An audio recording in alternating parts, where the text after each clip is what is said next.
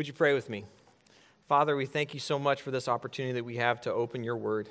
And we thank you, God, that you are a faithful God. And Lord, as we open your word today, would you encourage us with your word and convict us where it need be? I pray, Lord, that you would keep me clear and that we can learn so much from your word. In Jesus' name I pray. Amen. Well, if you can tell, I'm not Dave Hintz. He is on vacation somewhere. I don't know where exactly, but I'm sure he's enjoying himself. If you don't know who I am, my name is Nate Phipps. I'm the youth director here, and I am really excited to be able to bring the Word of God to you today. One of my duties, or the privileges that I get to have, is I get to take the teenagers to camp, summer camp at Ascend Camp. And that's what we're going to be doing this summer, and that's what that taco feed in the bulletin is for, raising money for. And you don't want to miss that. That is some really, really good eating. And that helps pay for the expenses to Ascend Camp. And as we go there, there's lots of activities to do, ranging from all kinds of things. But there's one activity that really draws the young men into action, and that is in the swimming area. It's in Lake Williamson, Illinois, and they have a swimming area, and there floating on the lake is this giant inflatable mountain. And you can imagine, to a young man, what you want to do on that giant inflatable mountain is play King of the Mountain, which they do. And I've witnessed some pretty epic battles of King of the Mountain, especially from some of the young men in this room. And if you don't know, I'm sure you know it is, but if you don't, one person gets to the top as quick as they can, proclaims himself king, and then everyone just bum rushes them as quickly as they can to try and throw them and dethrone them off the mountain. And it is just a time filled of grappling, biting, gouging, punching. And the men really like to test their masculinity on that mountain.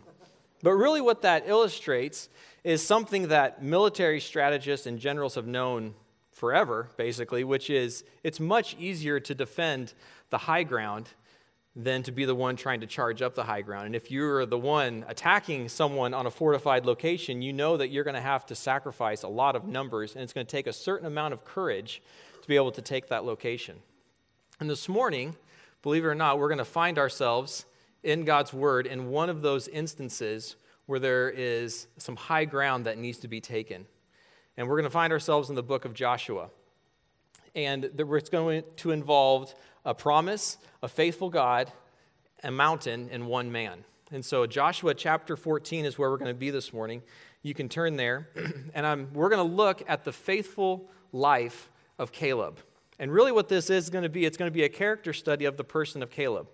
And my goal isn't to worship the man of Caleb, but merely to demonstrate what a man who is faithful, which is he trusts God and is willing to act on that trust, what God can do through that one man. And maybe there's something for us to learn from that example for us today. But before I do that, I want to set the stage to what's going on here. If the teenagers will tell you that I love actually the Old Testament, and I love talking about the Old Testament, so much so that I make them learn a progression that gets you through the Old Testament. And I won't do all of it today, but I'll give you a little snippet of it in order to bring us up to speed to what's going on in the book of Joshua. And when you think of Joshua, you think of the man Joshua, but actually I like to think of one of my biblical heroes, which is Caleb. And there's not a whole lot about him, but there's enough to really see that he was a faithful man of God. And really I'm going to take you back real quick to Abraham. Abraham, the patriarch of the nation of Israel, God made a promise to him when he brought him to the land of Canaan. God made an eternal covenant that involved three things. It was land, seed, and blessing. And God promised Abraham that he would bless him. He promised Abraham that he would have many descendants and that they would have a land to dwell in. And that was an eternal covenant that he made to Abraham's descendants. Well, Abraham had Isaac. Isaac had Jacob. Jacob had 12 sons, one of those sons being Joseph, who was sold into slavery, taken to Egypt, became second in command there, and because of a great famine, Joseph brought Jacob and all of their family to Egypt to live there. And the Egyptians didn't like that, really, after a while, and they thought, hey, we've got a lot of building projects we want to do. Let's enlist these guys to do some work for us. And so they did. And they enslaved the nation of Israel for 400 years. But God, being faithful, redeems his people out of the land of Egypt through Moses and takes them to the promised land. the land that he had promised Abraham so many years earlier to his descendants. But because of fear, the nation of Israel rebelled against God, and they had to wander in the wilderness for 40 years. And then after that, Joshua, now leading them, gets to go into the land of Egypt, into the land of Canaan, and conquer it. And that might be starting to trigger your memory, and you might be thinking, oh yeah, there's kind of some stuff that makes me uncomfortable that happens in the book of Joshua, because God gave a command to the nation of Israel to go in and to drive the people out and to kill everyone in the land. And so just real quick, this isn't going to be the point of the sermon, but I just want to address that in case that's something you're thinking about so that we can move forward with our time with Caleb. And there's one passage I want to direct your attention to that really explains what's going on here, and it's in Genesis chapter 15, verses 13 through 16. You can turn there or I'll just read it. God, when he makes this covenant with Abraham, he tells them actually what's going to happen. And it brings us up to speed to where we're at in Joshua. God says to Abraham in Genesis 15, verses 13 through 16, "Then the Lord said to Abraham, 'Know for certain that your offspring will be sojourners in a land that is not theirs, and will be servants there, and they will be afflicted for 400 years.'" Sound familiar? He's talking about Egypt. "But I will bring judgment on the nation that they serve, and afterwards they shall come out with great possessions. As for you, you shall go to your fathers in peace, and you shall be buried in a good old age, and they shall come back here where Abraham is living right now, which is Canaan, in the 4th generation. Why? For the iniquity of the Amorites is not yet complete." God predicted that he would bring judgment on the land of the Amorites, and really that's just a synonym for the people who lived in that land, the Amorites, the Canaanites. There's a bunch of ites, and one is a synonym for the other. And this was a wicked, wicked people that instead of turning to God, decided to store up wrath for themselves. Their wicked pagan practices involved mostly grotesque sexual practices that they thought would excite their gods in order to produce their crops. And really the most heinous thing that they participated in regularly was child sacrifice. And when God gives Israel the law, he addresses this specifically in Leviticus 18:21. He says, "You shall not give any of your children to offer them to Molech, and so profane the name of God. I am the Lord." So this people that was dwelling in Canaan were a wicked, depraved people, just like you and me. And they deserved the wrath of God, just like you and me. But God, in his kindness, was patient and actually gave the descendants of Canaan over 600 years before he finally brought judgment on them. But instead, they decided to store wrath up for themselves. And so, now Israel is going into the land in the book of Joshua, and they are to conquer it. One, because God made a promise to Abraham, and two, he's using Israel as a means of judgment on the people of that land, just like he would use other nations on Israel later. So that's what's going on there. I don't want that to be a distraction for you. I hope that's helpful. So now we're going to get into Caleb. We're going to get into the life of Caleb in the book of Joshua. In Joshua chapter 14, it's really amazing if you like the book of, if you're into war history or anything like that, you would love the book of Joshua. There's many battles, many epic battle schemes and strategies that happen. They had a very specific way that they took the land. It's very interesting to read about. And once they had the land conquered, though, there were still pockets of people that lived there. They weren't all driven out. And so what it was up to the people then, Joshua divided the land and gave it to each tribe, each of the 12 tribes. And then it was up to the families and the people of that tribe to go in and drive everybody else out that was in their inheritance land. And so that's the context that brings us up to Joshua chapter 14. And Caleb, who we're going to be talking about today, is a representative of the tribe of Judah. And he comes to Joshua to request his inheritance, actually, because he's got some unsettled business that needs to be taken care of. And that's what we're going to read about, and that's what we're going to learn about. And we're going to see and what we're going to look at with Caleb is that we're going to look at 3 marks of a faithful life. We're going to look at 3 marks of a faithful life. Caleb had unfinished business, and we see that in his first request that Caleb had a confident hope. The first mark of a faithful life is that Caleb had a confident hope. Look with me in Joshua 14, verses 6 through 7. Then the people of Judah came to Joshua at Gilgal, and Caleb the son of Jephunneh the Kenizzite said to him, "You know what the Lord said to Moses, the man of God, in Kadesh Barnea, concerning you and me. I was 40 years old when Moses, the servant of the Lord, sent me from Kadesh Barnea to spy out the land, and I brought him word again as it was in my heart." Okay, so what's he talking about?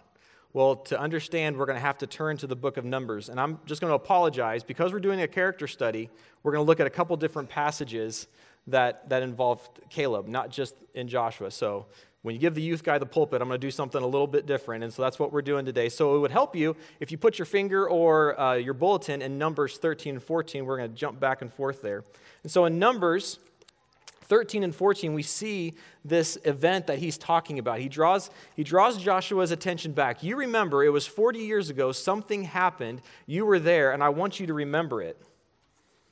In Numbers chapter 13, Israel has come across the Red Sea. They've gotten the law. God has brought them all the way up to the edge of the southern border of Canaan, and they're ready to go in and conquer it.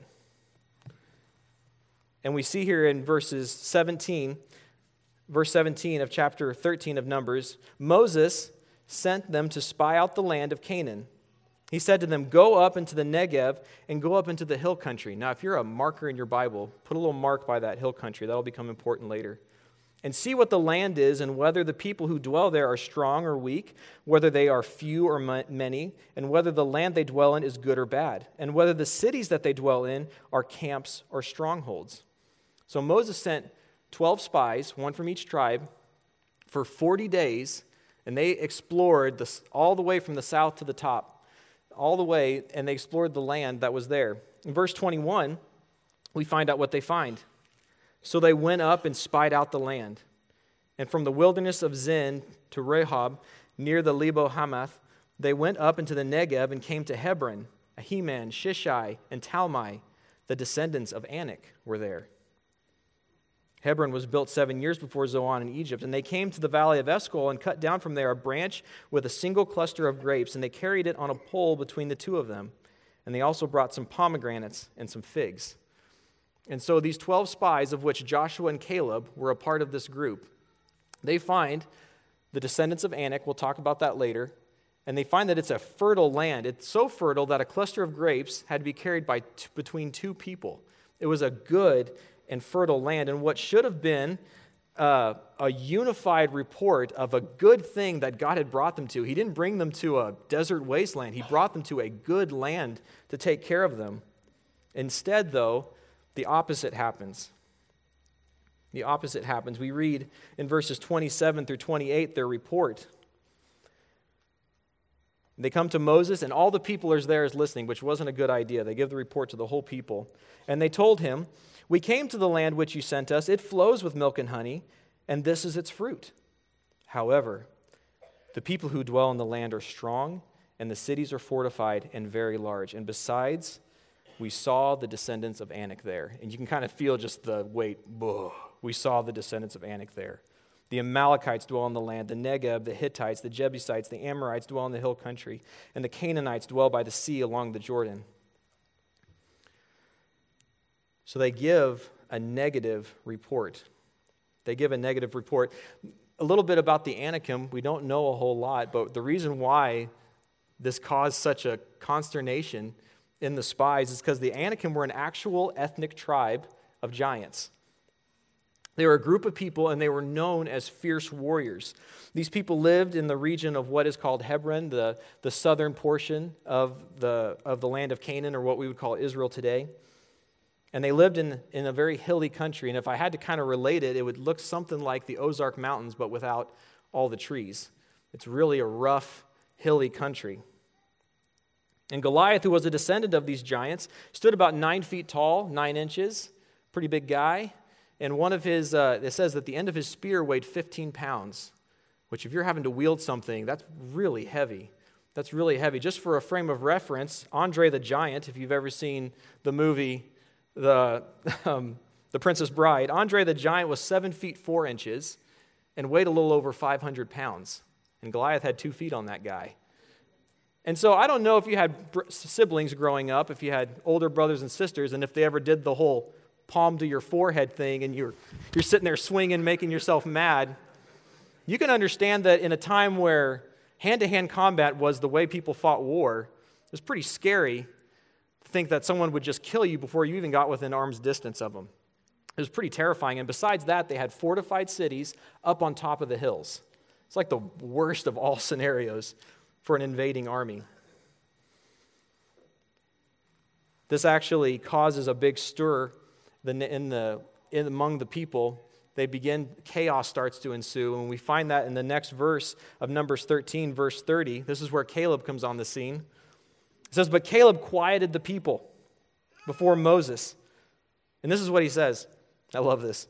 "Let us go up at once and occupy it, for we are able to overcome it." Apparently, the people were not happy about what's going on, so much so that Caleb has to, I imagine, stand up and quiet the entire nation of Israel. Caleb is all by himself, and he is making the claim that actually, you guys that are whining and complaining the whole time, I believe that we can actually go and do this. We can do this. Let's go up right now, this very moment, and take these people. Caleb had a confident hope. He had a confident hope in his God. He knew the promise that God had made. He knew the promise that God had made to Abraham, and he was willing to go up and to take it. And he was willing to do it with people who thought they couldn't do it. It's like, let's just go. Let's just go do it. I love Caleb. But the spies are not in for it. You see in verse 31, "Then the men who gone up with them said, 'We are not able to go up against the people, for they are stronger than we are.' So they brought the people of Israel a bad report of the land that they spied out, saying, 'The land through which we have gone to spy out is a land that devours its inhabitants, and all the people that we saw in it are great height. And there we saw the Nephilim, the sons of Anak, who come from the Nephilim, and we seemed to ourselves like grasshoppers, so we seemed to them.'" They gave a bad report. Caleb could have just gone along with what was going on, because actually it says that in the few verses later that because Caleb and Joshua were standing up to them, they were getting ready to take stones and stone them. This was not a friendly meeting. This was an angry mob that Caleb was standing up to, and yet he did because he had hope and confidence in his God. The faithful life is marked by a confident hope that God will do exactly what he says he's going to do. He says later in chapter 14, just the next page over, verse 7 and 8, or verse 8, "If the Lord delights in us, he will bring us into this land and give it to us, a land that flows with milk and honey." This is a good land, not a bad land. The Lord would not take us to a place that he could not conquer for us. Caleb demonstrated what Paul says in Romans 8:31, "What then shall we say to these things? If God is for us, who can be against us?" Adoniram Judson was the first American missionary to go overseas for foreign missions, and he spent most of his time in Burma. And that man lived a hard life, a life where he spent most of his time in prison, being tortured, and in abject poverty and starvation, along with his family. And for the first 6 years of his ministry, he didn't have a single convert. And a member of his mission board who really didn't understand what was going on over there wrote him this very diplomatic letter asking, "Hey, what's going on over there? And maybe you should think about coming home. I mean, what is the future for Burma?" And Adoniram Judson wrote back a response. He said, "The future is as bright as the promises of God." Adoniram Judson had a confident hope that all those years in the jungle were worth it because of the God he served. And if you know his story, you will know that it was worth it. The Lord used him in a big way. Caleb had a confident hope. His faith, that he had believed in God's faithfulness to him. And it is that faithfulness that caused him to want to act on that hope that he had. And that brings us to our second mark of a faithful life, is that Caleb had a quick obedience. He had a quick obedience. Flip back to Joshua, verses 8 and 9. He's saying all this. Joshua is bringing all this recollection back, and he's saying this to him 40 years later. Verse 8 says, "But my brothers who went up with me made the hearts of the people melt, yet I wholly followed the Lord my God. And Moses swore on that day, saying, Surely the land in which your foot has trodden shall be an inheritance for you and your children forever, because you wholly followed the Lord your God." And other translations say wholeheartedly followed the Lord his God. And Caleb is making a comparison that the people's hearts were melted, and yet because of my confidence in the Lord God, I wholly followed the Lord God with all of my heart. Caleb had a quick obedience. He did not hesitate when it came time to spy out the mission. He did not hesitate when it came time to take the land. He was ready right there and then. If you're to look back at Numbers 14, 8, and 9, he says, "If the Lord delights in us, he will bring us into this land and give it to us, a land that flows with milk and honey." And he exhorts the people of Israel to obey, not rebel. He says in verse 9, "Only do not rebel against the Lord, and do not fear the people of the land, for they are bread for us. Their protection is removed from them, and the Lord is with us. Do not fear them." Notice that Caleb does not try to downplay the gravity of the situation. He doesn't say, "Look, they're not that big, okay? Those fortifications, I think we can," they're exaggerating. He knew Israel was a nation of former slaves, not a well-seasoned army, even though they had some battle experience. He knew there was actual clans of giants. He knew they were on fortified locations, and he knew that it did seem like a very impossible situation. But Caleb did not deter from wanting to obey the Lord God. He had witnessed the 10 plagues. He had seen God split the Red Sea. He had heard the voice of God come down from the mountain. And he knew that this, even though seeming crazy without the Lord, but with the Lord, it's easy. Let's just go do it. Let's go do it. God's going to take it for us. So Caleb wholeheartedly followed the Lord his God. This phrase wholeheartedly means to completely carry out, to devote, or to obey. And it literally means to walk closely behind. And the idea being that you want to be as close to the one that you're submitting to and following and mimicking their every move. And most of you know that my dad is a rancher. And so when I was growing up, a big portion of my childhood was spent helping my dad work cattle. And if you work cattle with my dad, you know that we sort the cattle a lot. There's all kinds of ways. There's get the babies off the mamas, get the old mamas off the young mamas, get the other mamas that belong to somebody else off. You do a lot of sorting, and my siblings and I, we like to tease them about it because it seems a bit excessive. But I told Dad that I was going to tell him that, so it's okay. But when we worked cattle at our house, we had this long, narrow alleyway, and the way that we sorted the cattle is my dad would go up, and my dad is really good at this. He would go up, and the cattle would be stirring, and he would see the ones he wanted, and sometimes he would move right, sometimes he would move left, and he would work that cow out till they turned off and then ran by him. And then they would go down to some other guys who had gates open and would close them and open the gates to where the cows needed to go. And my job was to be with Dad, and after the cow ran by, I was to go after it and shoo it down and run all the way down the alley and then come back and do that over and over again. Well, in a tight alley where cattle don't like to be, they get nervous and antsy. And so what Dad would say, he would say, "Stay right with me and do everything that I do." And what I found out is that if my dad went right and I was still over here and left, I had a big old cow coming at me. And one of two things would happen. Best case scenario, I get knocked over. Worst case scenario, I turn the cow back and it knocks my dad over, which was not a good thing to do for a young boy. It wasn't like the worst thing. You don't want to get your dad knocked over. And so I found out very quickly that if I wanted to live long in the land and prosper, I needed to heed my dad's words very precisely. And so I got really good at staying right on my dad. I it was so much so that I would take every step that he would take, I would be right there behind him. And you could say in that instance that I was wholeheartedly following my father in that scenario. I wanted to be right there with him. I wanted to do everything that he did right away, and the quicker that I obeyed, the sooner I received the blessings. Caleb wholeheartedly followed the Lord his God. He wanted to obey God. He was eager to obey God.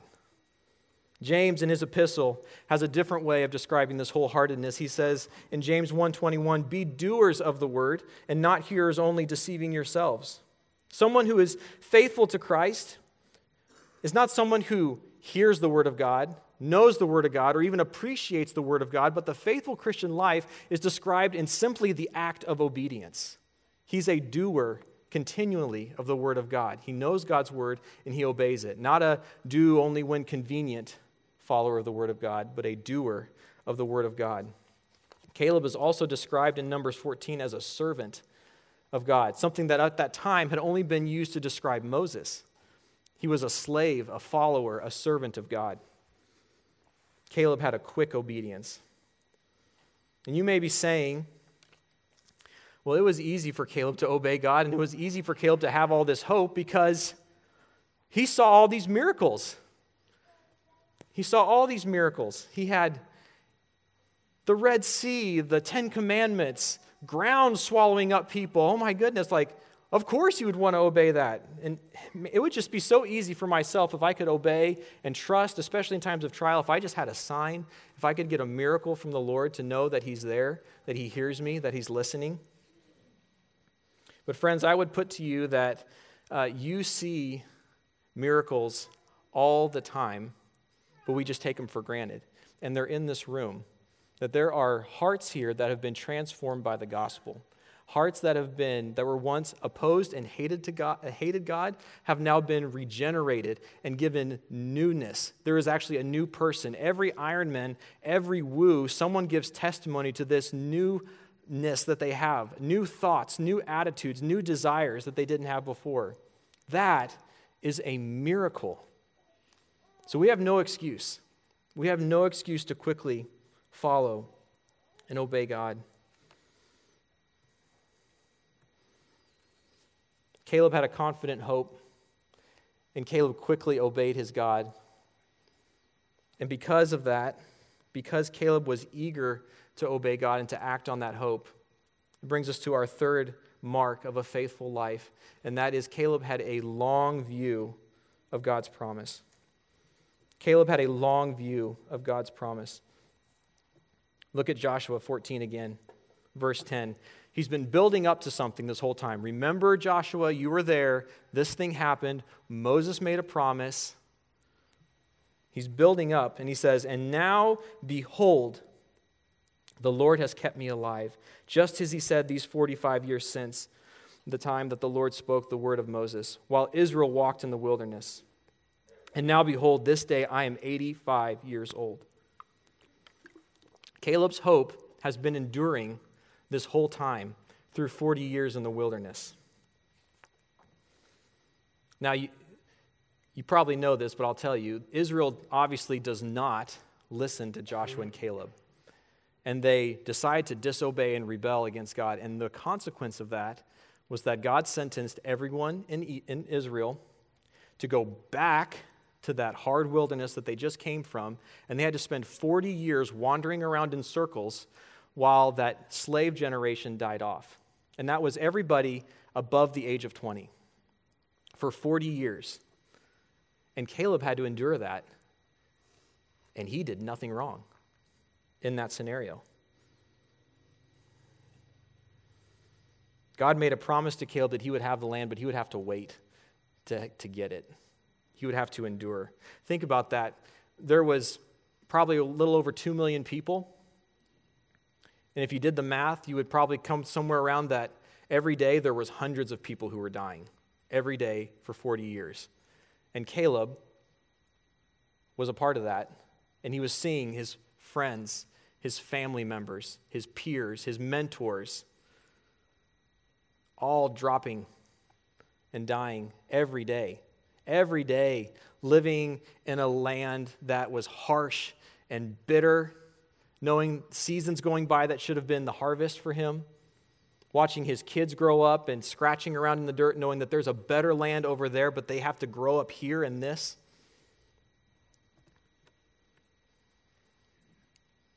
And what you don't see, coming to the end of this, what you don't see is a warped, twisted, bitter old man. Which, honestly, if I'm to be serious, I don't know how I would go through that and not come through bitter and angry at God. But Caleb had a long view of God's promise, and he had a confident hope, and he loved to obey God, and he knew that God would bring about that promise, even if it wasn't in the timing that he didn't like. And we see this as we keep reading in verse 10 of Joshua 14. He says, "Behold, I am 85 years old this day." And this is one of the most amazing things. I love this. "I am still as strong today as I was in the day that Moses sent me. My strength is now as my strength was then, for war and for going and for coming." And Caleb, that guy, had some energy. Now, that guy had some guts. I love it. I love it. He had strength for everyday work. He says for going and for coming. That basically means just everyday work. I can get up in the morning, I can feed the critters, I can do chores, and I can still swing a sword and handle myself. And so because of that long vision of waiting, trusting, obeying, he now comes to this climax of the text, and he makes this bold, ambitious request. He says in verse 12, "Now give me this hill country of which the Lord spoke on that day. For you heard that day how the Anakim were there, with great fortified cities." And so I asked you to mark that in Numbers. That's the same place that they were trudging around in when they were exploring the land. That's the same place that they saw the Anakim and their fortified cities up there. And that's the same place that struck fear and terror into the entire nation of Israel. And here is one man, an 85-year-old man, and he says, "Give me that spot. That's the inheritance I want, Joshua. That's what I want. I want to go and see God's promises fulfilled." And really the first thing that I think about when I read this a long time ago was, what kind of guy did Caleb look like? I don't know if you're thinking that. Who is it? Like, is he like Arnold? Or does he find the fountain of youth? Like, what does this guy look like? And honestly, we don't know. We don't know, but Joshua, who most scholars believe, based on the events of Joshua, is about 95 at this point. And just a chapter earlier, God said to Joshua, "Behold, you're old and advanced in years." And if God says you're old, you're pretty old. He was 95, Caleb's about 85. So there might have been some differences, but really, I don't think 85 looked that much different then than it would look now. But he knew that God would equip him to finish his task. So in my mind, I picture Chuck Norris for Caleb, who happened to just turn 82 the other day. And Chuck Norris looks like an elder man. But you wouldn't mess with Chuck Norris. You know that guy can still roundhouse kick you. So maybe behind Caleb's beard is not a chin, but like Chuck Norris, it's just another fist. So maybe Caleb didn't do push-ups, but he just pushed the earth down like Chuck Norris. Whatever he looked like, he was confident that God would equip him to finish his purpose. He had a long vision, a long hope, and a quick obedience. You see, Caleb's eagerness is not just for himself, but really he's yearning to see God's promises fulfilled.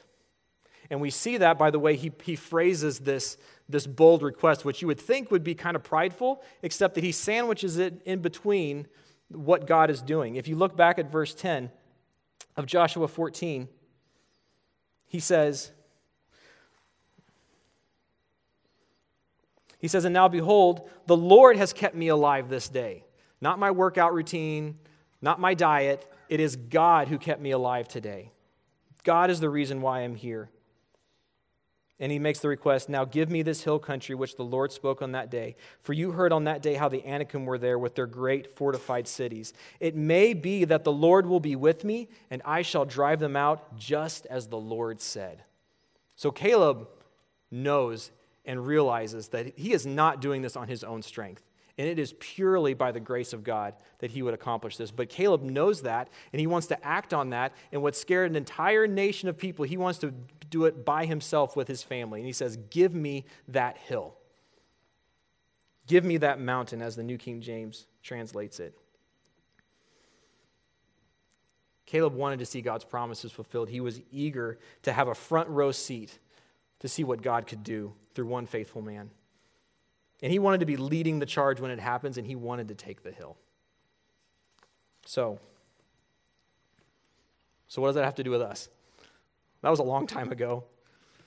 We're not called to go conquer people with the sword. Thank goodness, by the way. I would not want to do that. But God has given his children a commission, a battle plan, a promise. And instead of driving people out, we are to bring people in with the gospel. Matthew 28, 18 through 20 has all of this wrapped up in it. Verse 18 says, "And Jesus came to them and said, 'All authority in heaven and on earth has been given to me. Go therefore and make disciples of all nations, baptizing them in the name of the Father and the Son and the Holy Spirit, and teaching them to observe all that I have commanded you. And behold, I am with you even to the end of the age.'" So we have our commission. We have the authority. All authority has been given to Christ. There is not a stray molecule or a person. Everything has been given to Christ and under his authority. So therefore, we better take heed and obey. And he says, "Go therefore and make disciples." We're to tell people about Christ. We're to help people understand that they're guilty of sin and they're in the line of God's wrath just like the Canaanites. But because of Christ who came and lived a perfect life on their behalf, there is grace and there is hope that can be found by submitting your life and giving your life to Christ and trusting in him. And then we don't leave them there. We don't drop them and just say, "Okay, you're converted. All right, bye." We stay with them. We teach them, and we teach them everything that Christ commanded. We share life together. We teach them how to obey the Scriptures. We bear their burdens together. We counsel them. We encourage them. We admonish them when needed. We befriend them. That's our commission. That's our battle plan. That's what the Lord has called us to do. That's what he needs Caleb's to go out and do. So what can we learn from Caleb as we consider these commands? First, don't let fear and comfort distract you from opportunities that God would bring your way. Don't let fear and comfort distract you from the opportunities that God could bring your way. Caleb feared God more than he feared Israel and more than he feared those giants up on the hill. And unfortunately, you find in the book of Judges that the people Israel didn't drive all the people out. They were kind of okay with the status quo, and they didn't really want to have to keep fighting. They just wanted to set up their houses and just be okay with the people there. Didn't want their comfort disrupted. So don't let fear and comfort distract you from the opportunities that God could take your way. Take opportunities closest to you. Start in your home. Start with yourself. Maybe the reason you're not involved in ministry, maybe the reason you're not sharing the gospel laws is because there's sin that you're trying to hide, and you don't want people to find out. Take opportunities that God gives you in your home. This may mean that you have to restore a kind of a cold relationship. It may mean that you have to take more responsibility and initiative with your kids. Then put yourself outside your comfort zone and watch God work. Reach out to your neighbors, your coworkers, people in this church. Your house doesn't have to be perfect to have people over, and your hobbies can wait to do gospel ministry. Reach out to a friend in your classes. Don't just go in, do your work, leave. Reach out to people in your classes. And lastly, set your hope on Christ today. Jesus said all authority is given to him.